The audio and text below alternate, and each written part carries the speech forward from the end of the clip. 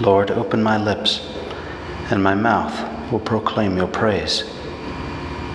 Come, let us worship the Lord, our mighty God. Cry out with joy to the Lord, all the earth. Serve the Lord with gladness. Come before him singing for joy. Come, let us worship the Lord, our mighty God. Know that he, the Lord, is God. He made us, we belong to him. We are his people, the sheep of his flock. Come, let us worship the Lord, our mighty God. Go within his gates giving thanks. Enter his courts with songs of praise. Give thanks to him and bless his name. Come, let us worship the Lord, our mighty God. Indeed, how good is the Lord, eternal his merciful love. He is faithful from age to age. Come, let us worship the Lord, our mighty God. Glory to the Father, and to the Son, and to the Holy Spirit, as it was in the beginning, is now, and will be forever. Amen.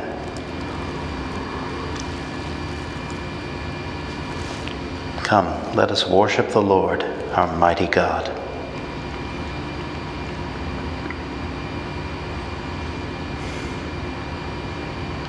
O God, our help in ages past, our hope for years to come, our shelter from the stormy blast, and our eternal home.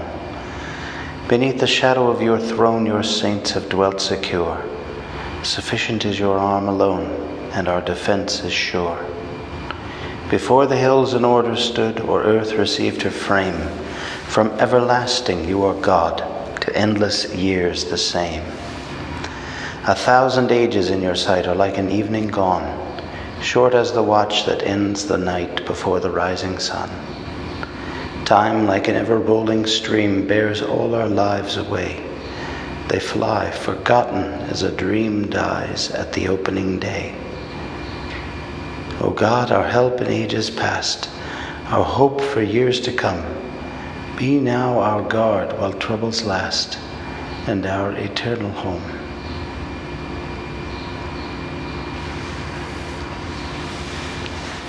Surrender to God, and he will do everything for you. Do not fret because of the wicked. Do not envy those who do evil, for they wither quickly like grass and fade like the green of the fields. If you trust in the Lord and do good, then you will live in the land and be secure. If you find your delight in the Lord, he will grant your heart's desire. Commit your life to the Lord. Trust in him, and he will act, so that your justice breaks forth like the light, your cause like the noonday sun. Be still before the Lord and wait in patience. Do not fret at the man who prospers, a man who makes evil plots to bring down the needy and the poor. Calm your anger and forget your rage. Do not fret, it only leads to evil. For those who do evil shall perish. The patient shall inherit the land. A little longer, and the wicked shall have gone. Look at his place, he is not there. But the humble shall own the land and enjoy the fullness of peace. Glory to the Father, and to the Son, and to the Holy Spirit, as it was in the beginning, is now, and will be forever. Amen. Surrender to God, and he will do everything for you.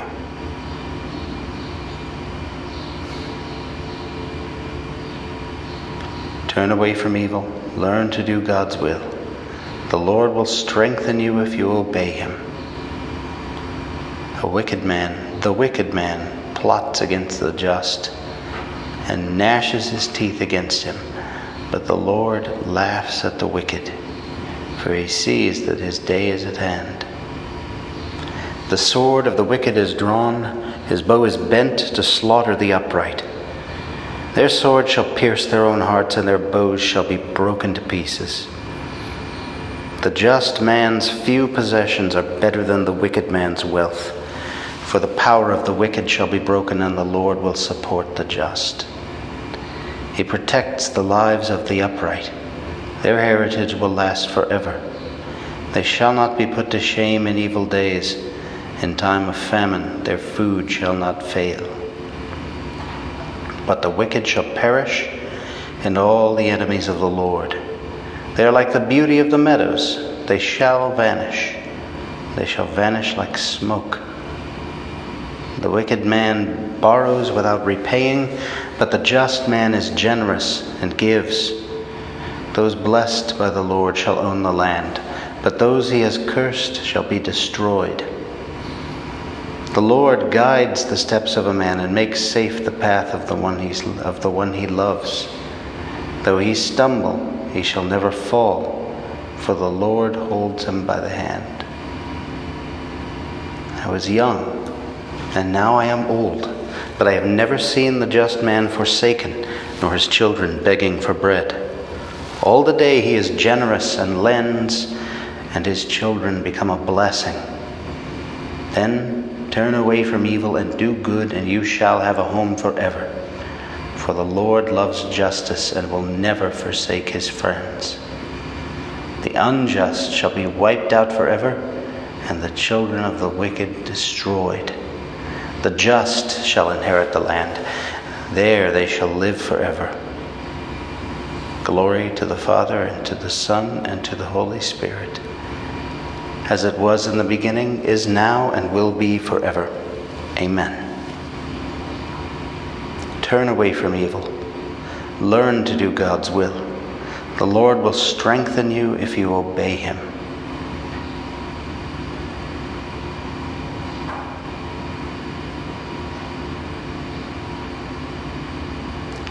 Wait for the Lord to lead, then follow in his way. The just man's mouth utters wisdom, and his lips speak what is right. The law of his God is in his heart. His steps shall be saved from stumbling. The wicked man watches for the just and seeks occasion to kill him. The Lord will not leave him in his power, nor let him be condemned when he is judged. Then wait for the Lord. Keep to his way. It is he who will free you from the wicked, raise you up to possess the land, and see the wicked destroyed. I have seen the wicked triumphant, towering like a cedar of Lebanon. I passed by again, he was gone. I searched, he was nowhere to be found. See the just man, mark the upright, for the peaceful man of future lies in store, but sinners shall all be destroyed. No future lies in store for the wicked. The salvation of the just comes from the Lord, their stronghold in time of distress. The Lord helps them and delivers them and saves them, for their refuge is in him. Glory to the Father, and to the Son, and to the Holy Spirit, as it was in the beginning, is now, and will be forever. Amen. You proclaim the poor to be blessed, Lord Jesus, for the kingdom of heaven is given to them. Fill us generously with your gifts. Teach us to put our trust in the Father and to seek his kingdom first of all, rather than imitate the powerful and envy the rich.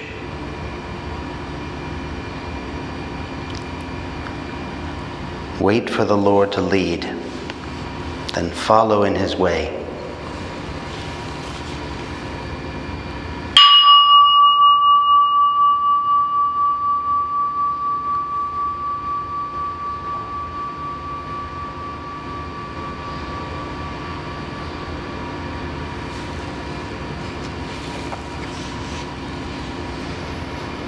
Teach me goodness and holy wisdom, for I have put my trust in your guidance. From the second book of Samuel. David's army then took the field against Israel, and a battle was fought in the forest near Mahanaim. The forces of Israel were defeated by David's servants, and the casualties there that day were heavy, 20,000 men. The battle spread out over that entire region, and the thickets consumed more combatants that day than did the sword. Absalom unexpectedly came up against David's servants. He was mounted on a mule, and as the mule passed under the branches of a large terebinth, his hair caught fast in the tree. He hung between heaven and earth while the mule he had been riding ran off. Someone saw this and reported to Joab that he had seen Absalom hanging from a terebinth. Joab said to his informant, "If you saw him, why did you not strike him to the ground on the spot? Then it would have been my duty to give you 50 pieces of silver and a belt." But the man replied to Joab, "Even if I already held 1,000 pieces of silver in my 2 hands, I would not harm the king's son. For the king charged you and Abishai and Ittai in our hearing to protect the youth Absalom for his sake. Had I been disloyal and killed him, the whole matter would have come to the attention of the king, and you would stand aloof." Joab replied, "I will not waste time with you in this way." And taking 3 pikes in hand, he thrust for the heart of Absalom, still hanging from the tree alive. Next, 10 of Joab's young armor-bearers closed in on Absalom and killed him with further blows. Joab then sounded the horn, and the soldiers turned back from the pursuit of the Israelites because Joab called on them to halt. Absalom was taken up and cast into a deep pit in the forest, and a very large mound of stones was erected over him. And all the Israelites fled to their own tents. Now David was sitting between the 2 gates, and a lookout mounted to the roof of the gate above the city wall, where he looked about and saw a man running all alone. The lookout shouted to inform the king, who said, "If he is alone, he has good news to report." As he kept coming nearer, the lookout spied another runner. From his place atop the gate, he cried out, "There's another man running by himself." And the king responded, "He too is bringing good news." Then the lookout said, "I notice that the first one runs like Ahimaaz, son of Zadok." The king replied, "He's a good man. He comes with good news." Then Ahimaaz called out and greeted the king. With face to the ground, he paid homage to the king and said, "Blessed be the Lord your God, who has delivered up the men who rebelled against my lord the king." But the king asked, "Is the youth Absalom safe?" And Ahimaaz replied, "I saw a great disturbance when the king's servant Joab sent your servant on, but I do not know what it was." The king said, "Step aside and remain in attendance here." So he stepped aside and remained there. When the Cushite came in, he said, "Let my lord the king receive the good news that this day the Lord has taken your part, freeing you from the grasp of all who rebelled against you." But the king asked the Cushite, "Is young Absalom safe?" The Cushite replied, "May the enemies of my lord the king and all who rebel against you with evil intent be as that young man." The king was shaken and went up to the room over the city gate to weep. He said as he wept, "My son, Absalom, my son, Absalom, if only I had died instead of you. Absalom, my son, my son." Joab was told that the king was weeping and mourning for Absalom, and that day's victory was turned into mourning for the whole army when they heard that the king was grieving for his son. The soldiers stole into the city that day like men shamed by flight in battle. Meanwhile, the king covered his face and cried out in a loud voice, "My son Absalom, Absalom, my son, my son."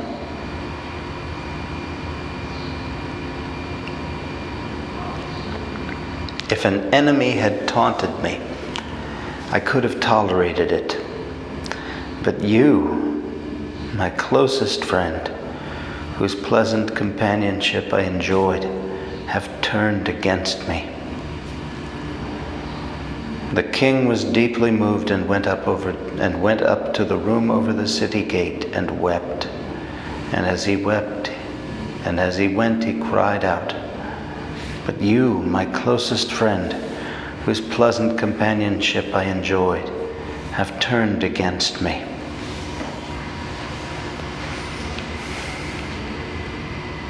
From a Discourse on the Psalms by St. Augustine, Bishop.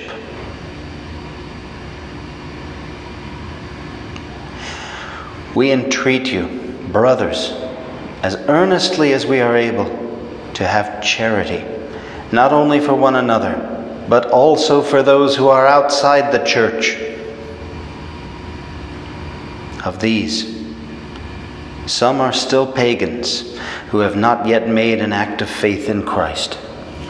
Others are separated insofar as they are joined with us in professing faith in Christ our head, but are yet divided from the unity of his body.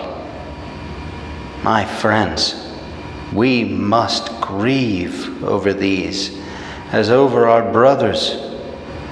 Whether they like it or not, they are our brothers, and they will only cease to be so when they no longer say, "Our Father." The prophet refers to some men, saying, "When they say to you, 'You are not our brothers,' you are to tell them, 'You are our brothers.'" Consider whom he intended by these words. Were they the pagans? Hardly. For nowhere, either in Scripture or in our traditional manner of speaking, do we find them called our brothers. Nor could it refer to the Jews who do not believe in Christ. Read St. Paul, and you will see that when he speaks of brothers without any qualification, he always refers to Christians. For example, he says, "Why do you judge your brother?" or "Why do you despise your brother?"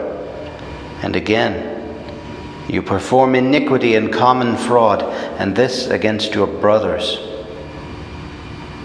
Those then who tell us, "You are not our brothers," are saying that we are pagans. That is why they want to baptize us again, claiming that we do not have what they can give.